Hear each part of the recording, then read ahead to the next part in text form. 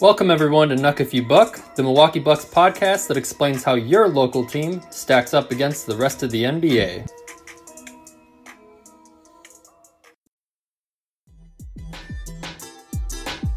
Hoopheads Nation, we appreciate you listening to this episode of Nuck If You Buck with Devin Zanskis. Be sure to check out these other NBA pods on the Hoopheads Podcast Network, including Cavalier Central, Grizz and Grind, Blazing the Path, 305 Culture, Hashtag Lakers, Motor City Hoops, and X's and O's NBA Breakdown. Plus our coaching-focused podcasts, Thrive with Trevor Huffman, Beyond the Ball, the CoachMaze.com podcast, Players Court, and Bleachers and Boards. Oh, and don't forget to check out our flagship, the Hoopheads podcast, hosted by me, Mike Klinzing, and my co-host, Jason Sunkel, featuring the best minds in the game, from grassroots to the NBA.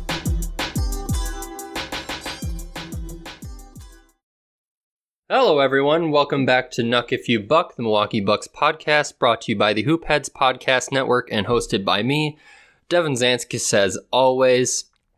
I'm hoping that all of you are having a wonderful weekend. I certainly can't complain. I spent a lot of yesterday back at home with my family in Wauwatosa, got some Christmas shopping done, and then later on in the evening, I had a little bit of fun. Had a couple extra Belgian ales, and then fell asleep to Mel Gibson's The Patriot, one of my favorite movies.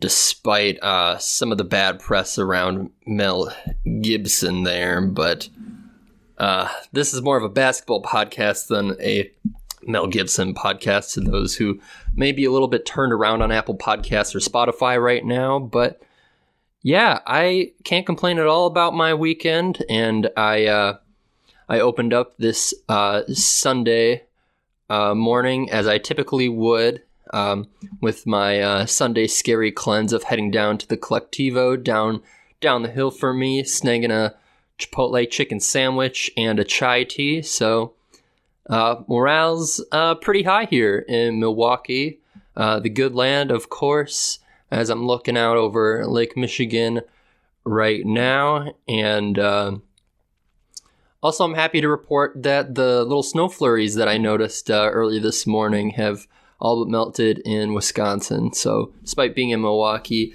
not quite the biggest fan of winter, except for the fact that largely means that we have Milwaukee Bucks basketball back. So before I get into a little bit more of what the regular season will look like for the Milwaukee Bucks, I thought I'd be remiss if I didn't recognize the contributions on and off the court from the players who are no longer with the Bucks.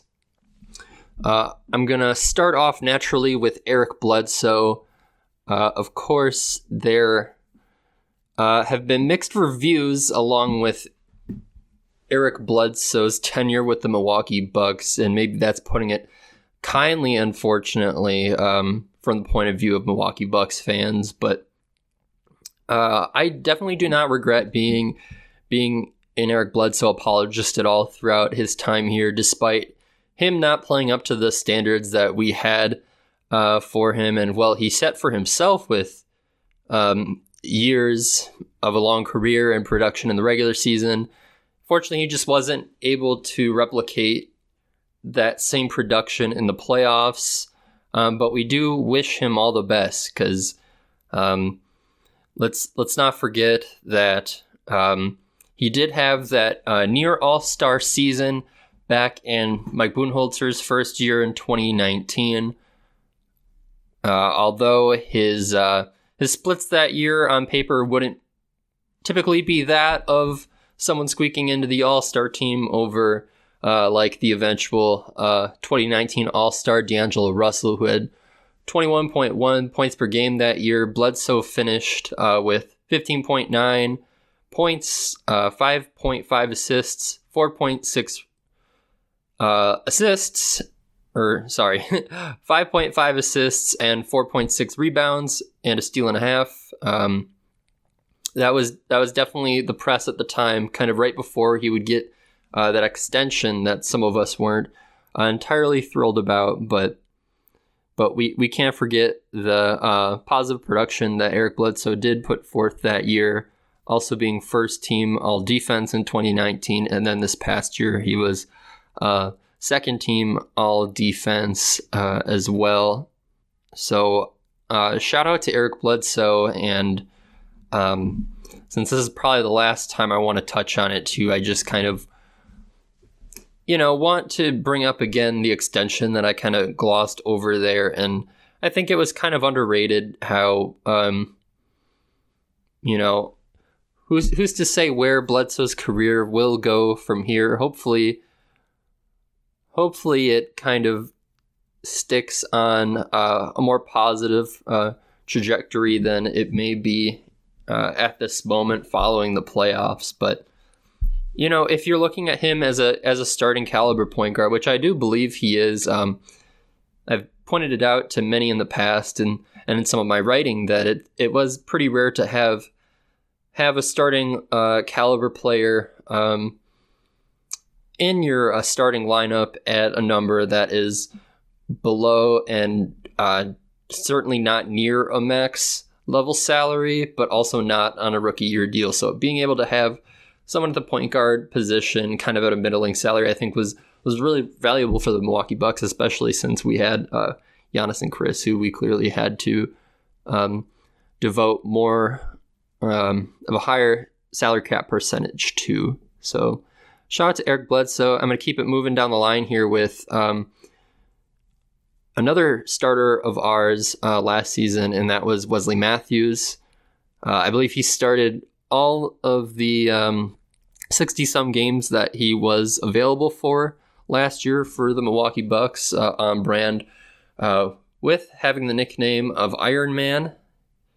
And I think that nickname is quite valid considering the fact that he also had an Achilles injury at one point. I'm unsure of the severity of it, but for him to have a terrible Achilles injury and have a team like the Mavericks still bet on him despite that injury, and for it not to really end up being it was maybe negative value to have him at above $15 million per year at some point, but for it not to really tarnish the success of an NBA team, I think speaks volumes to him, especially with that injury. But more relevant to the Bucks is just the straight fact that he was the best defender on Jimmy Butler and James Harden this past year.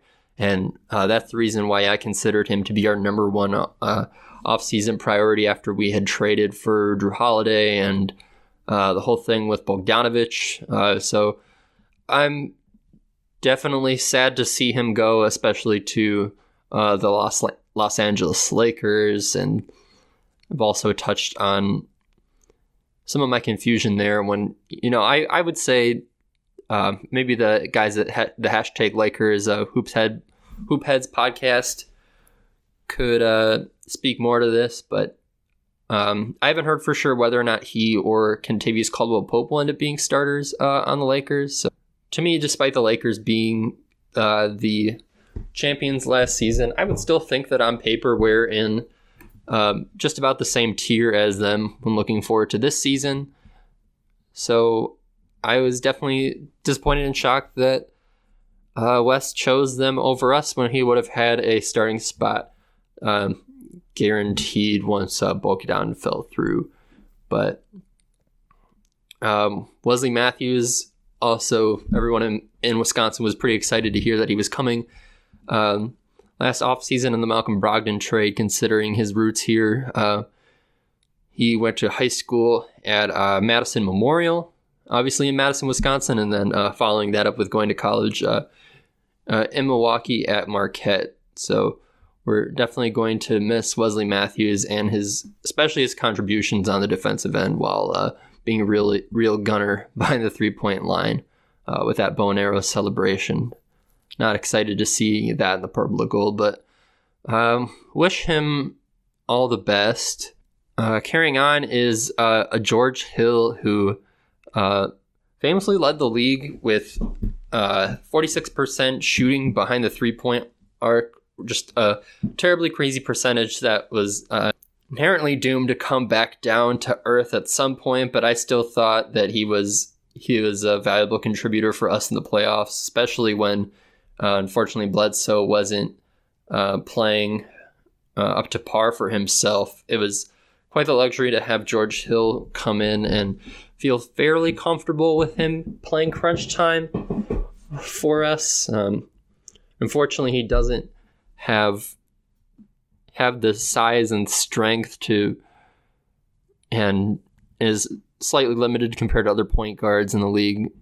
Slightly limited to be able to do some of the creation that we would have wanted from him. But as someone who wasn't technically a starter for us, I think he did a pretty good job filling in that role. Which makes sense, as he did get some Sixth Man of the Year press. Maybe it wasn't entirely serious, since I don't remember, and I put money on it that he didn't end up in the top 3 or anything, behind two current Lakers now, Montrezl Harrell, Dennis Schroeder, Derrick Rose also got some press. There's also Lou Williams. So, but I think he had a pretty valuable season, kind of around the same production level as those guys. So it's really great to have George Hill around, not just for his performance that was above Milwaukee Bucks expectations when he came in, but also for what he did off the court. Of course, in the story that Kyle Korver shared with us from that interview at his alma mater, Creighton, he revealed that George was the first guy in the wake of the Jacob Blake attempted murder to say that he was going to sit out for the rest of the game. And Kyle Korver also went on to say that despite all of the tensions between the rest of the NBA, that we kind of just went out and did that without consulting anybody. I think that it was that they could just tell that it was the right decision, and obviously was, considering the amount of attention that the Bucks and the NBA got out of that, and rightfully so. Beyond that, he was also Alex Lazary. I believe title is Vice President of Basketball Operations, and obviously son of Mark Lazary, Bucks owner. Also known for plenty of other things with in the political community. But Alex went on the Athletic NBA show and said how he and George Hill just recently before the election were going around Milwaukee door to door and promoting voting in the election. So really sad to see George leave for reasons on and off the court, as I will say for a lot of these guys. We're losing a lot of high character guys, and but I wouldn't say that our roster up to this point is lacking character at all. That's not what I mean to say, more so just extending my appreciation to these guys. And I touched on this individual already, but there's Kyle Korver, who we all pretty much understood the archetype and the role that he was expected to fill, and he did it well, especially considering that he's now 39 years old. And I don't think any of us would have been disappointed at all if he would have returned on a minimum contract. It just wasn't really in the cards for us, though he did have a 41.8 shooting percentage from behind the arc in his sole season with the Milwaukee Bucks, and it's which is actually down from his career average of 42.9%, but similar to George Hill's 3-point percentage, that's nothing to grimace at. And let's not forget, although maybe we'd like to, he did end up playing 20 minutes in a playoff game against the I believe it was in a game against the Miami Heat, because this is when we had a lot of criticism for Mike Budenholzer and his rotations. But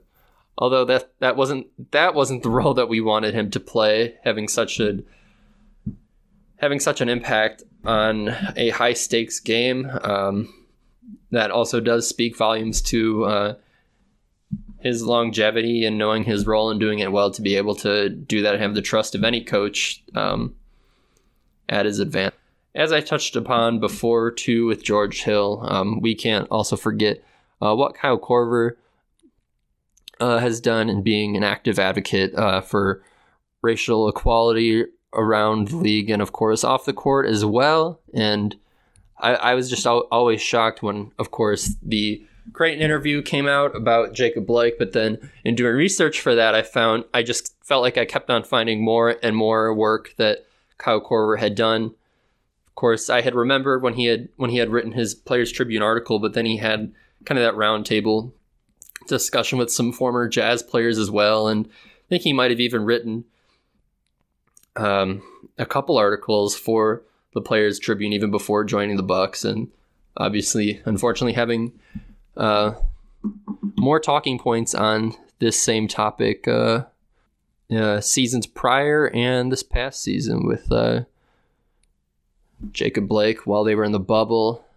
So thanks to Kyle Korver, and I can't say that I know anything about where he's going moving forward with basketball. I wouldn't be shocked if he decided to hang it up at this point, but there's still time for him to sign with the team, and who knows? I've touched on it in the past. Maybe the Bucks' limited cap space, seems like if we want to sign pretty much anybody at this point, not in a trade, it would have to be a rest of season contract to fit underneath the hard cap, and I guess there is a chance that Kyle Korver could come back, but it wouldn't be for some time, and maybe it's a stretch for that actually to come to fruition. So I want to say thanks to Kyle for that. And someone else that the Bucks organization owes a ton of appreciation to, of course, is Ersan Ilyasova, playing in his third stint with the Milwaukee Bucks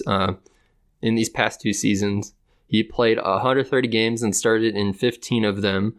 And in his 9 seasons in total with the Milwaukee Bucks, he played in 583 while starting in 272 games. And I'd had some discussions, I believe it was a mailbag question with Ersan Ilyasova on whether or not his number would be retired or if it should be. Unfortunately, I argued against retiring his number because maybe this is silly. I don't know. Yeah, I guess kind of the argument that I'm going to make is being looser with the handouts of the jersey retirements does kind of diminish from the honor to some other guys.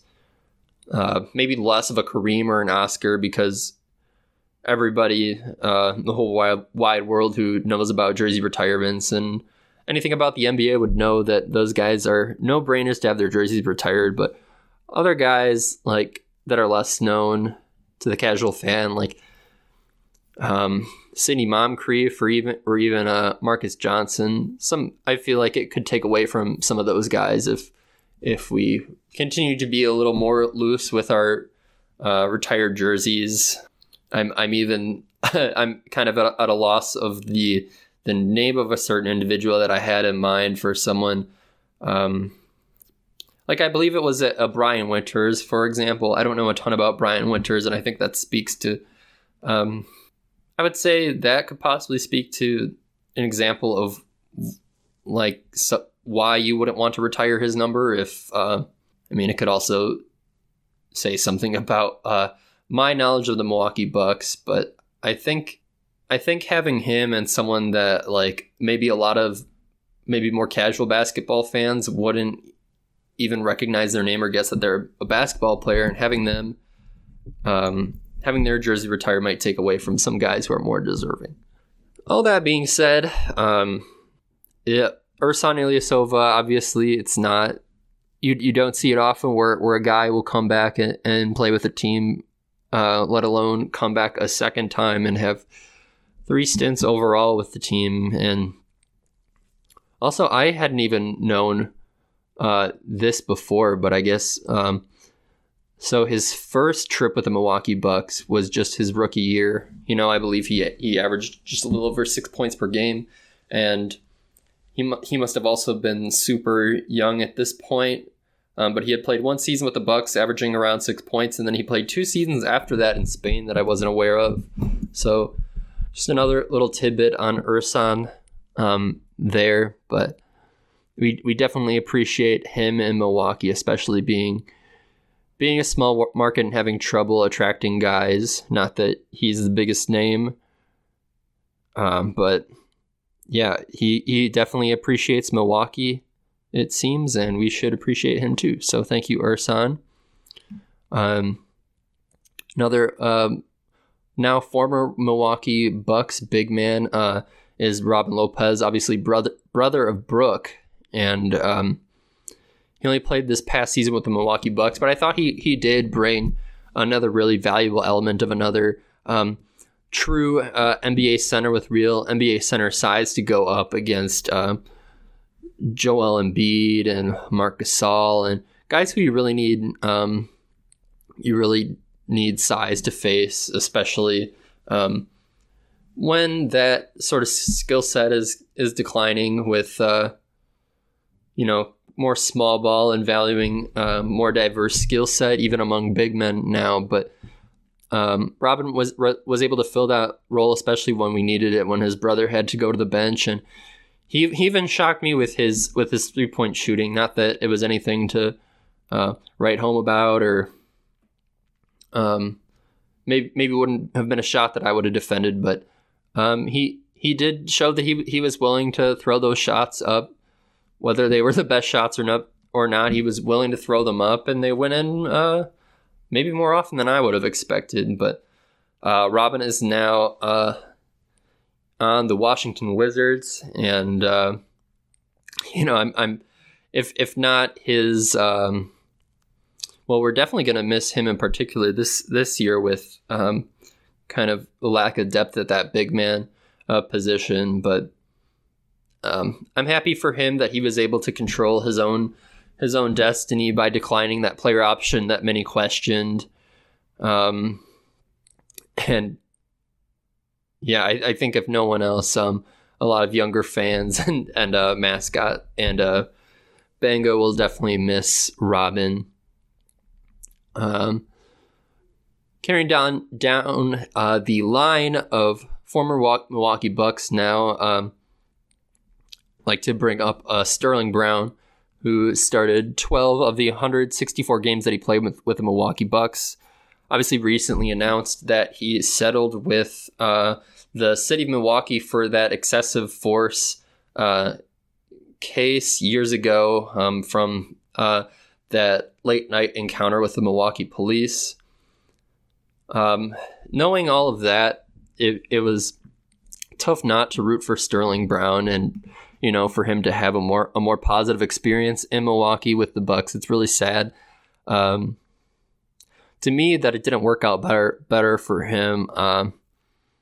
Obviously off the court, but on the court as well. For all that he went through, I thought it would have been especially satisfying to see him win a ring and be there when the confetti's falling and all of our dreams come true. But he's still a young guy, so there's no reason to get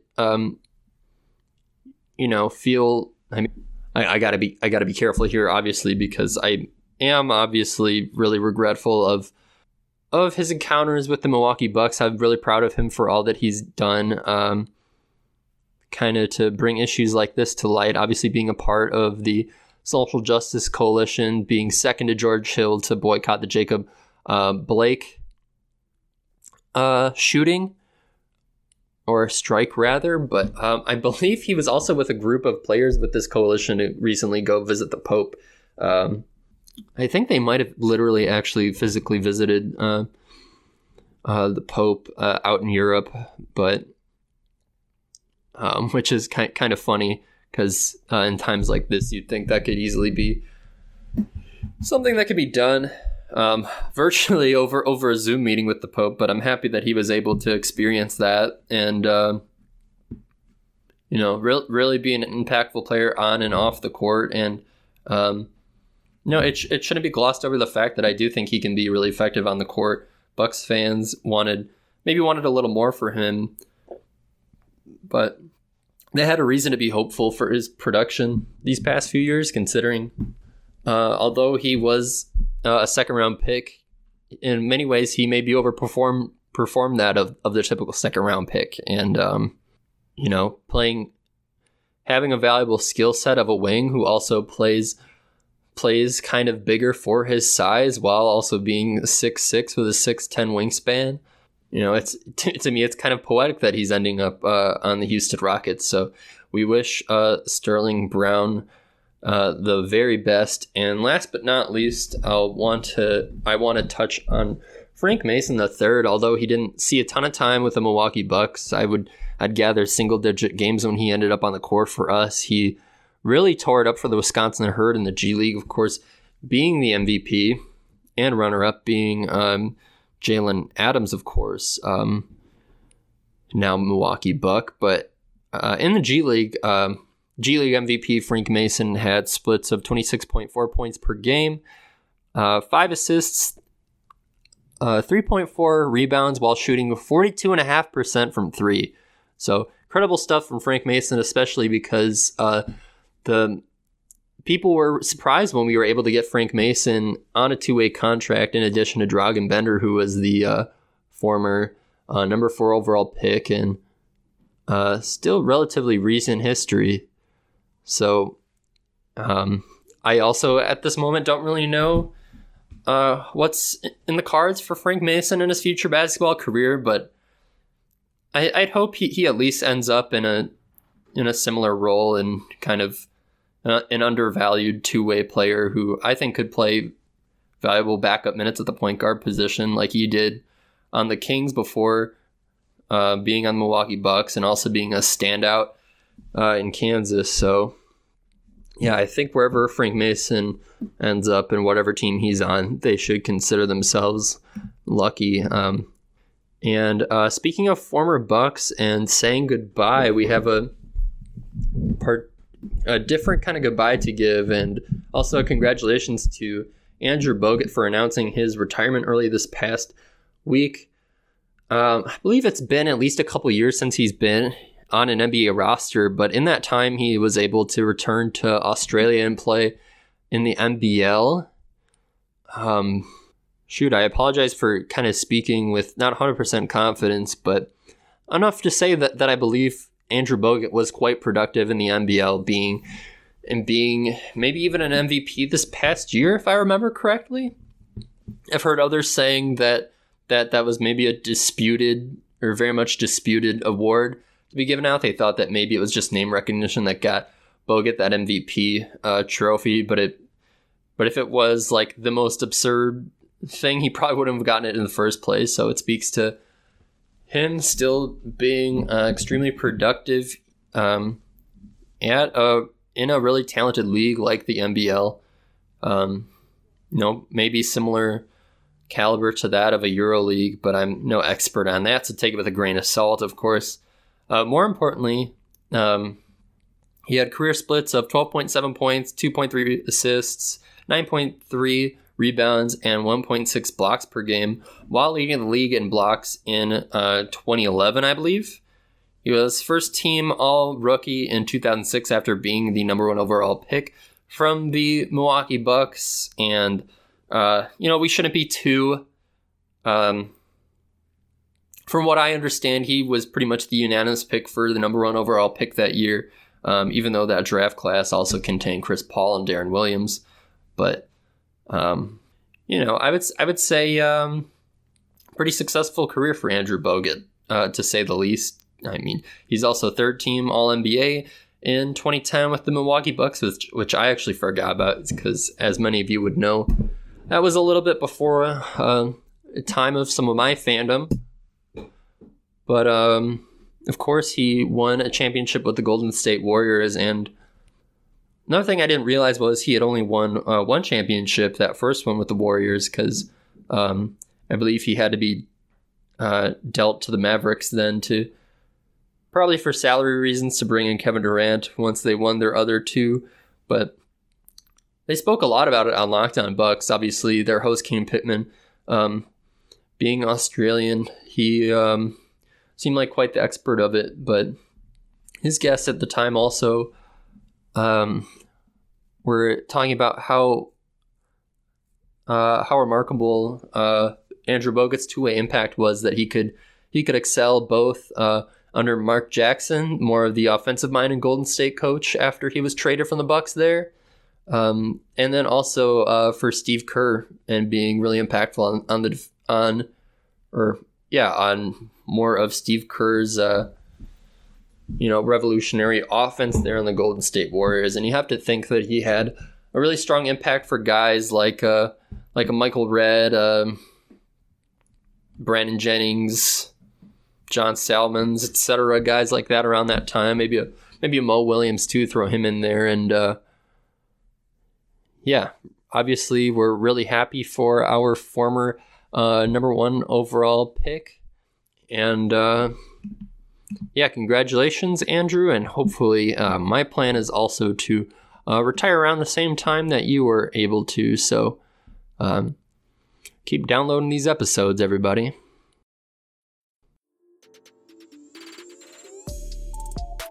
Hey, hoopheads, we all hate ankle sprains, and they happen way too often. Ankle injuries are the number 1 sports-related injury. Arise is trying to change that.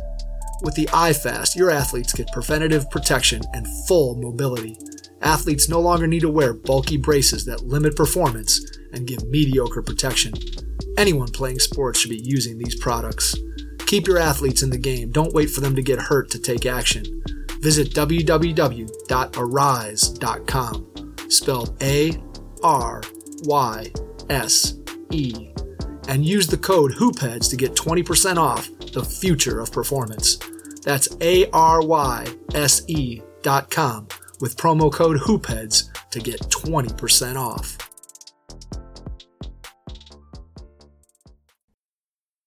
Now, wanted to get into some more of the recent news.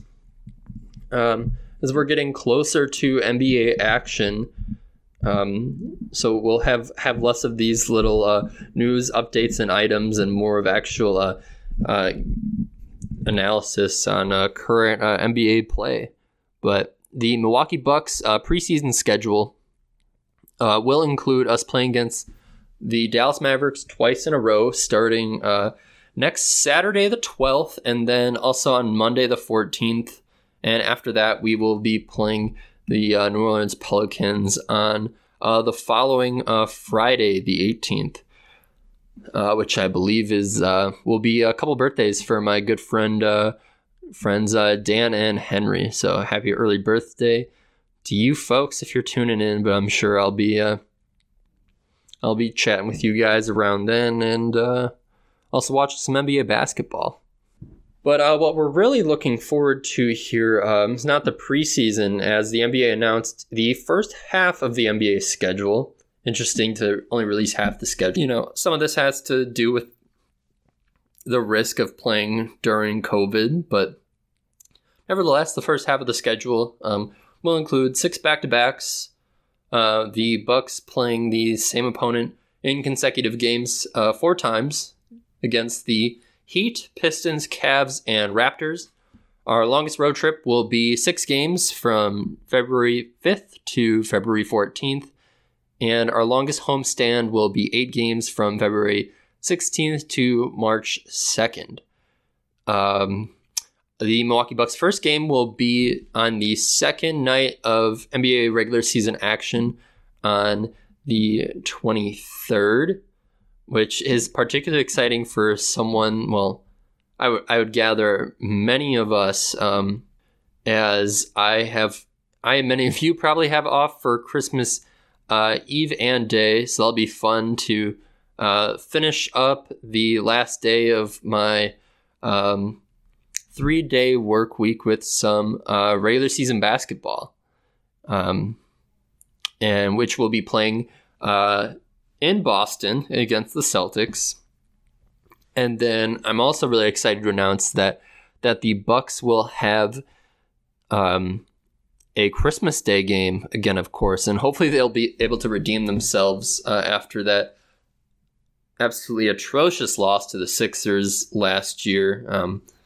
Although we also do have to remind ourselves that the Bucks probably had a little more bright spots than the Sixers did last year with that game and the rest of their season. But Christmas, we will be playing at Fiserv Forum, of course without fans, against the Golden State Warriors. Unfortunately, they won't have Klay Thompson, and I believe I've touched on before how he had, I believe his injury was a torn AC, because his initial one was an ACL. Gosh, I feel so terrible for this guy. He has probably the highest approval rating of any NBA player, kind of at the same level as Giannis, but he had another really terrible injury. I believe it might have been an Achilles this time. So he will now miss likely another full season. It's all but confirmed, but we'll still be playing against Stephen Curry, Draymond Green, their first round draft pick James Wiseman, newly acquired wings in Andrew Wiggins and Kelly Oubre as well. So they'll still be a good team, and there'll be a risk of another Christmas Day defeat, but at nothing else, it is still an honor to be selected to be one of the few teams playing on Christmas Day, especially being in a small market. We will also have the second game. It might have also been our time slot last year when we played against the Sixers, but definitely also valuable that we don't get the first slate like a couple years ago when we played against the Knicks, as the Pelicans will be playing in Miami against the Heat with the first game. Us against the Warriors is the second game. The Nets will be playing in Boston for the third game. The Mavericks will be playing in LA against the Lakers for the fourth game. And the last game will be the Clippers playing in Denver against the Nuggets. So, selfishly, one of the big reasons why I love Christmas is that we can still get NBA basketball. And hopefully I won't be having to lock myself in my parents' basement like last year so that I wouldn't upset everybody else with my frustrations and, with the Bucks getting pummeled. But more games to get to, and definitely more important than that Christmas game is the first of the back-to-backs, and playing an opponent in two games consecutively, and that's the Miami Heat, and that will already be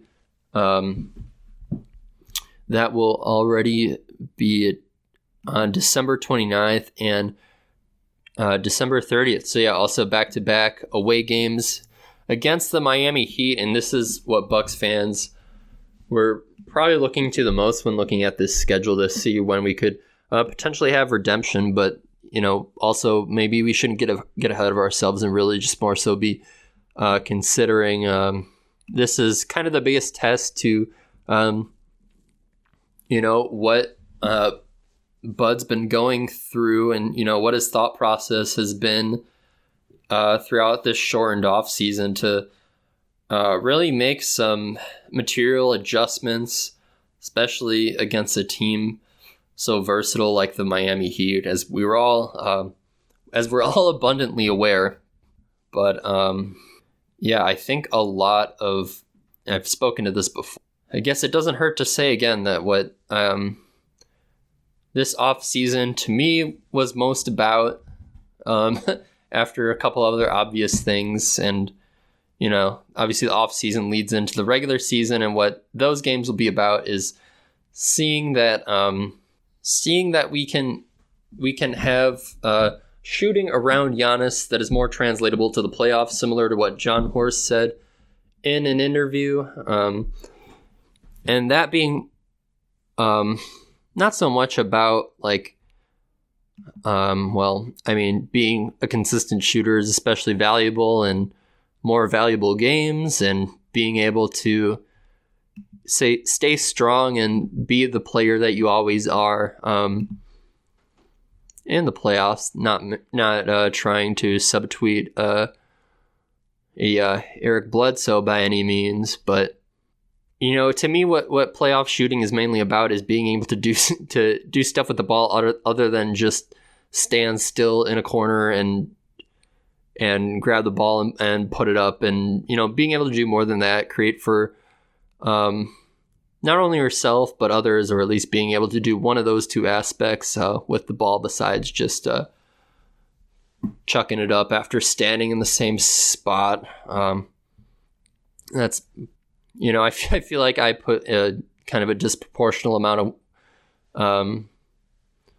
of weight on Pat Connaughton with that, as I was kind of frustrated with him, particularly in the playoffs. Of course, playing more so above our former Buck Wesley Matthews, and kind of wanting a different prototype than Pat Connaughton. And we'll see if our additions like a Bryn Forbes or a DJ Augustine are able to do that. Or maybe we'll see further development from Dante DiVincenzo on that front as well. But we'll just have to wait and see, of course. However, the Bucks also have 12 nationally televised games against, and that is less than just the Los Angeles Lakers, Boston Celtics, Dallas Mavericks, New Orleans Pelicans, the Golden State Warriors, and Brooklyn Nets. Now, it is also flattering that the Bucks were able to get more nationally televised games than the Los Angeles Clippers, Miami Heat, and the Philadelphia 76ers. And when you look up and down the count for how many nationally televised games were given out to each team in the second half of the schedule, or rather the first half, really the only big question marks are the Pelicans obviously having more than us, Warriors, Nets, Clippers, Heat, Sixers, etc. And I don't really think that's really justified. We all know the big reason is the big Z, and I'm not talking about myself, but Zion Williamson, of course, he's one of the most electrifying young talents to come into the league ever since an Anthony Davis and a LeBron James. But kind of disappointing for some of those other teams, especially since the Pelicans proved to not be able to make it into the playoffs last year. A lot of that having to do with Zion's injuries, but that probably was maybe a sign that, hey, maybe we shouldn't throw out all these nationally televised games a second year in a row to this team. But the NBA did it again, and even after the Pelicans didn't show up in the bubble and didn't make the playoffs, like the NBA had hoped, and that was kind of some criticism against the league, was that they had thought maybe they were bringing like they did because they wanted to get their big Z into the playoffs. But it's also odd coming from a guy in Milwaukee to see this, because it's not like New Orleans is one of those big markets like in LA, but it's not cute to be to have one small market be against another. So I'll leave that there, and hopefully Zion's more healthy this year. Similar mold of our big guy in Giannis Antetokounmpo. So that was just one thing that stuck out to me with the nationally televised games. And then last thing, which is more minor and less egregious, was the Denver Nuggets having less than Phoenix Suns and the Rockets. Now the Suns had a really impressive NBA bubble and traded for Chris Paul, and have some interesting young guys who are due to grow their game even more in Devin Booker and a DeAndre Ayton. But we should probably recognize the fact that the Nuggets were able to, maybe they alone had like some of the most exciting basketball out of anybody in the NBA bubble, especially like even more so than Devin Booker and the undefeated bubble Suns. But that stuck out to me. And then, of course, I threw the Rockets in there, recognizing that Houston's a bit of a bigger market, and they probably had to build the schedule in, assuming that they would still have a James Harden and Russell Westbrook instead of John Wall. But Rockets may be more in last year's Pelicans position leading up to this upcoming postseason. So wish the Denver Nuggets would have got more. I mean, they're one of the most exciting offenses to watch in the league as well, but overall, that's not Bucks basketball. So maybe I did not get so worked up about that. Now regarding the Bucks more so, in our nationally televised games, those will be against the Celtics, Warriors, Heat, Mavericks, the Nets on MLK Day, the Lakers, which is January 21st, just a little less than a week before my birthday, the Pelicans twice, the Pacers, the Suns, the Raptors, and the Clippers. So those will be the nationally televised games to look forward to. And yeah, chugging along here, I wanted to get to some reporting from ESPN's Adrian Wojnarowski, and that was regarding the NBA COVID-19 protocol. And maybe not the most exciting news, but definitely very important, as I'm sure I'll get plenty of questions from people, as I already have, about this, how they're going to handle COVID. Hopefully it will be better than the MLB and the NFL. There's no way it can be as good as the NBA bubble, and there will likely be some cases. And there was some criticism even going into the bubble with skeptics on, in a time like this, carrying on and, traveling and gathering with your team against other teams and NBA officials when there's a deadly virus sweeping our nation, now more than ever, I must say. And but in conversations with friends recently, I have to remind myself that this isn't just something that just Adam Silver and the billionaire owners decided on their own. This is a decision that they wouldn't have came to without consulting Michelle Roberts and the National Basketball Players Association and their NBA player representatives too. So, heck, if the NBA players want to play, because after all, their paychecks are on the line, their a lot of their payroll probably goes to covering a lot of their family outside of themselves, so maybe they can't afford to lose millions of dollars during a pandemic that's gone on longer than we all had hoped. I guess we can respect that this is something that the players wanted to do too, and maybe temper our concern regarding the NBA and bringing players back, but I guess it does sort of dampen the mood when getting excited about the regular season. But some of the protocols will be daily testing that began last Saturday, November 28th.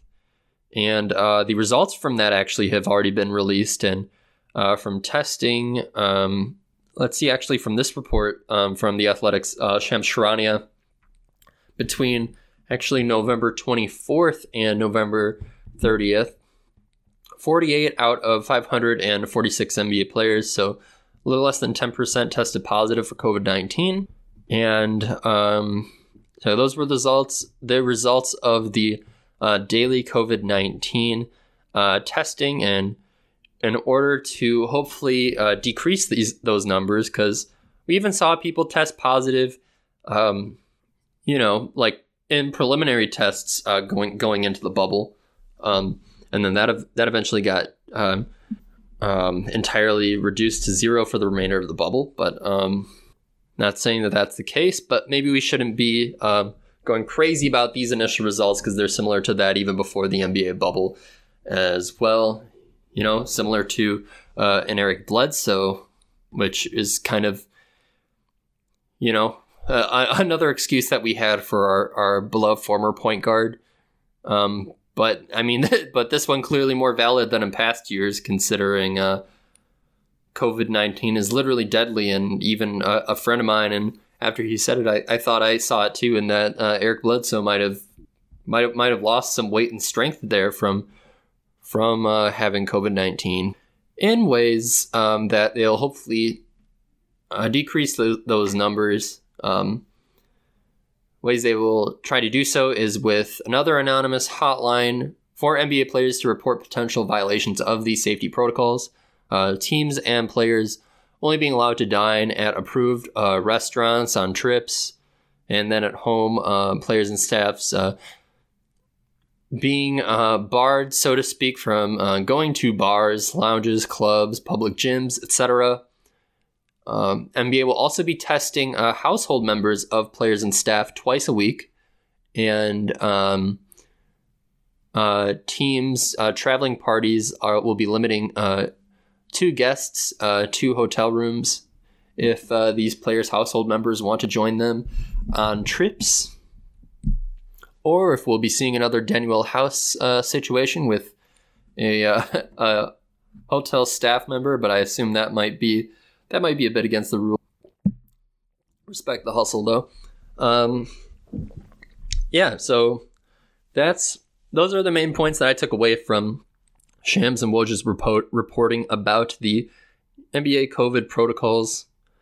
Happy to see that we have some real set in stone guidelines for these guys to follow, and in addition to just all of our common sense that we've developed regarding this outbreak since this began, that some choose to follow more than others. Hopefully these guys follow it more, considering they actually have millions of dollars on the line, and other than everybody's lives, of course. But more of the recent news is that, I guess now is as good a time as ever, even though I might be kind of late to the party. But this past week was quite the birthday week for many of us in Milwaukee. Even for me, beyond these athletes. But Giannis's birthday is today, December 6th, as I'm recording. So I'm assuming the earliest you'll be listening to this would probably be tomorrow, Monday the 7th. And so if you haven't yet, I would encourage all of you to, as a way to celebrate, to spend at least 10 minutes on YouTube today and just watch those Giannis highlights that you may be watching all the time anyway, to appreciate your current MVP and Defensive Player of the Year. But also just of note is that this he's not the only Wisconsin MVP to have a birthday this week, because Aaron Rodgers' birthday was this past Wednesday, the 2nd. And Christian Yelic's was yesterday, as I'm recording, on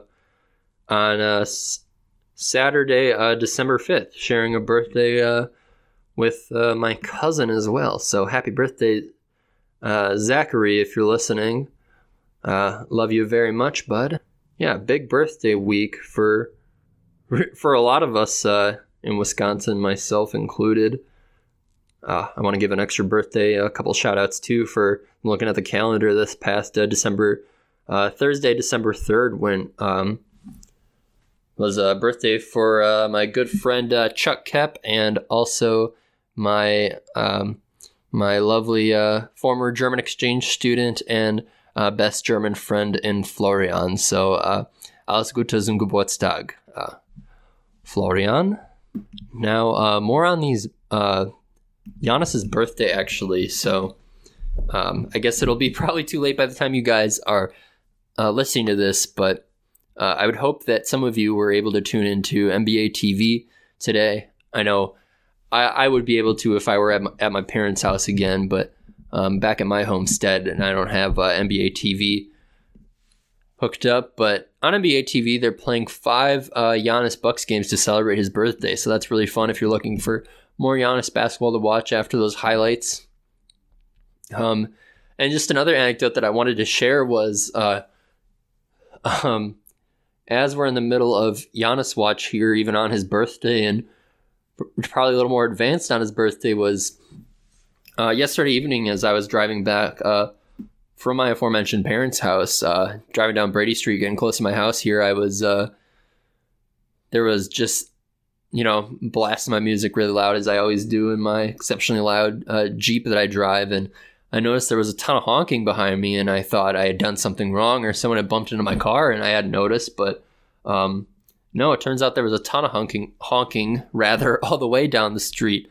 And kind of the first thing that went to my head was that, perhaps Giannis had actually signed that Supermax, and I thought it might be fitting considering it being his birthday and him being eligible. But alas, he did not.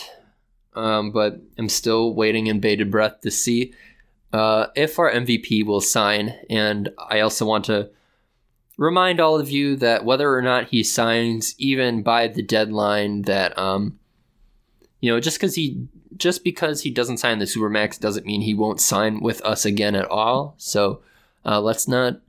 I just want to make sure we're not being too disastrous of thinkers here when considering Giannis and his Supermax opportunity, even though we do want to see him sign that. A couple other things. So these are the last things that I'll be getting into here. But again, listening to Locked On Bucks here, just today I was catching up on an episode where Kane and a guest were discussing the City Edition Bucks jerseys, and that being their blue jerseys, which I was pretty excited about. I think the end product they maybe could have done more with the blue, but I think everyone was just really excited to see the blue because it was, fun to see them actually pull out that color, as it was kind of just a minimum kind of accent on a lot of our jerseys, even though it was technically a part of our color scheme. So it's cool that they're releasing jerseys to honor our location and being on the water, right on Lake Michigan, and also recognizing our roots here, and that the name of this City Edition, unofficially or officially, I'm not sure, coincides with the Gathering Place, going along with the name of Milwaukee and Gathering Place, or the Good Land via Wayne's World, one or the other. They're both pretty much synonymous, but yeah, it's called the Gathering Place because that is similar to what Milwaukee means, the Native American, the name of our city and home of the Milwaukee Bucks. So pretty cool stuff. I guess I was definitely considering adding it on my personal Christmas list. Yes, I'm 23 and I still make Christmas lists for my family, but I actually opted to throw on the Bucks Cream City shorts instead, because I'd hate to lose out on that if it stops being available, being less recent than these Gathering Place jerseys. And I love the idea of using the Cream City jerseys, despite kind of some of the tongue-in-cheek responses from national media. Pretty immature at that, but I like that we're kind of hitting all of our Milwaukee roots, and not so much with the blue, but the Cream City I thought was especially unique, and I think it's something that the Bucks should lean more into, because I think being more original is something that will be a lot more memorable for fans across the association. And yeah, I guess that's probably what we want to do, and what the goal is when going through these brandings, is having something that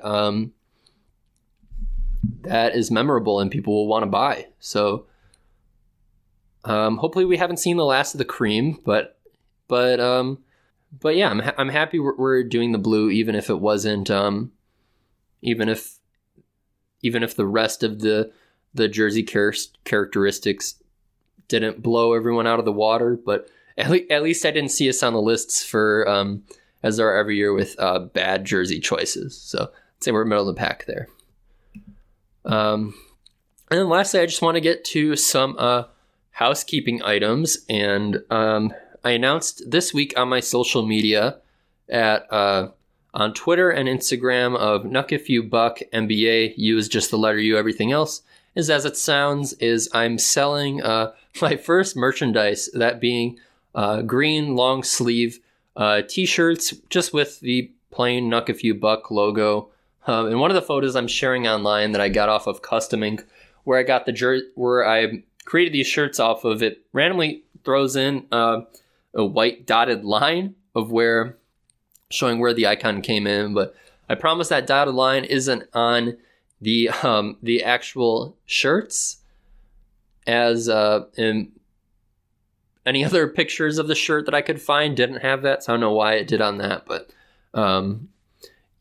yeah, if you're interested, just DM me on Instagram or Twitter, or I suppose you could also email me at nuckifyoubuckthepod. You there is YOU, but that's at gmail.com. I probably won't see that as quick, but I will eventually see that. If you want to reach me faster and have that be a Christmas present for you or your loved one, reach me at NuckIfYouBuckNBA on Twitter, Instagram, you just being the letter U. And those are $20 only if I haven't mentioned. Yeah, honestly, it's kind of embarrassing, but I think I might even be taking a slight financial loss on this, as I was trying to, do some, algebra as one does in his everyday life to figure out, okay, how many would I have to sell? But yeah, who knows? Maybe I had a few drinks in me or something as I was trying to do this math and it didn't work out great. But hey, that's why I ordered just a tiny amount to be safe, because I don't know how interested everybody will be.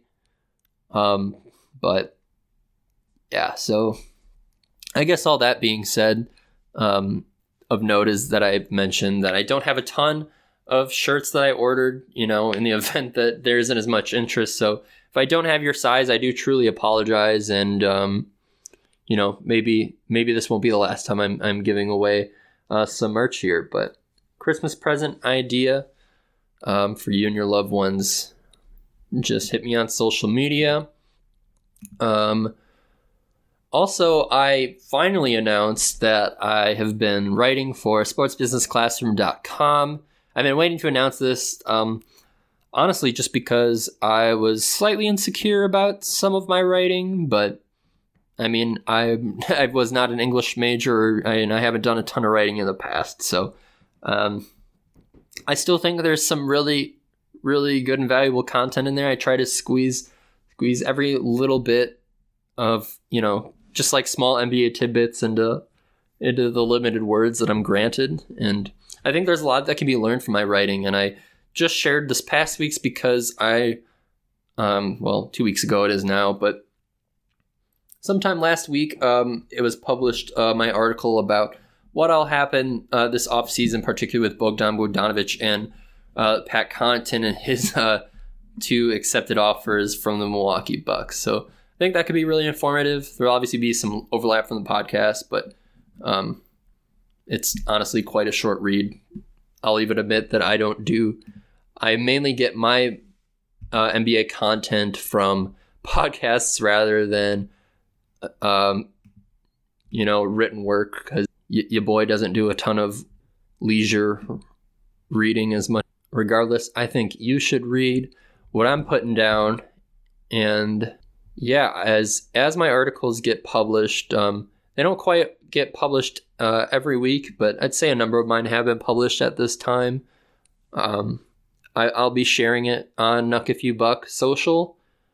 And it's not all Bucks either, too. It's all of the NBA, and I think that's valuable for Bucks fans to get to know more about the NBA. And I truly believe that too. That's why I don't stick strictly to the Milwaukee Bucks in all of this, but I hope that I make it a focus enough. Lastly, I'm very excited to announce the winner of this Rocky Rococo gift certificate raffle that I did this past week. Of course, Rocky Rococo was kind enough to complete our first trade of the offseason and successfully, unlike the Bucks and Bogdanovich's camp. And they gave me actually 2 gift certificates for Rocky Rococo large whole pies. So I thought, I'd certainly love to have 2 whole pies, but it feels a little selfish for me to not share the wealth a bit, especially around this holiday season. So I want to give one away, and I'm excited to announce that I'm giving it away to Peter Andrew. Pete was my former roommate back on Downer Avenue, and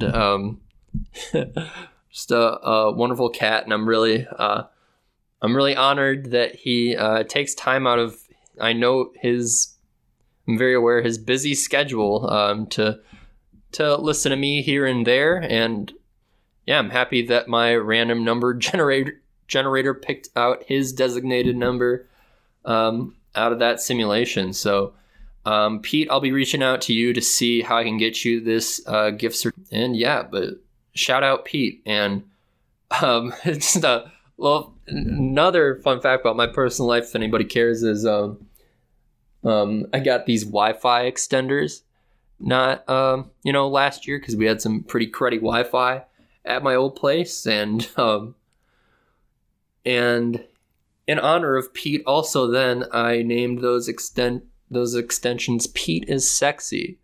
And Pete, I really want you to know, if you're listening out there, that is still the name of those Wi-Fi extensions at my current apartment. So we love you, Sexy Pete, and I hope this Rocky Rococo's makes you feel as sexy as you are. And with all that being said, I guess that's a good point to leave it at there.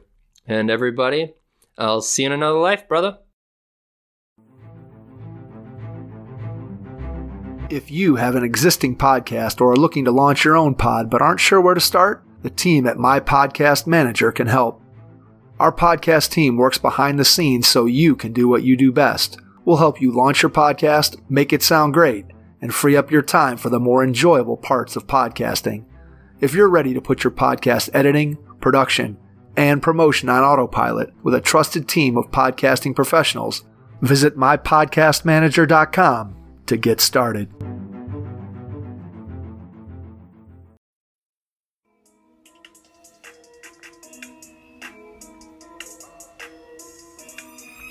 Thank you for tuning in to Nuck If You Buck, the Milwaukee Bucks podcast.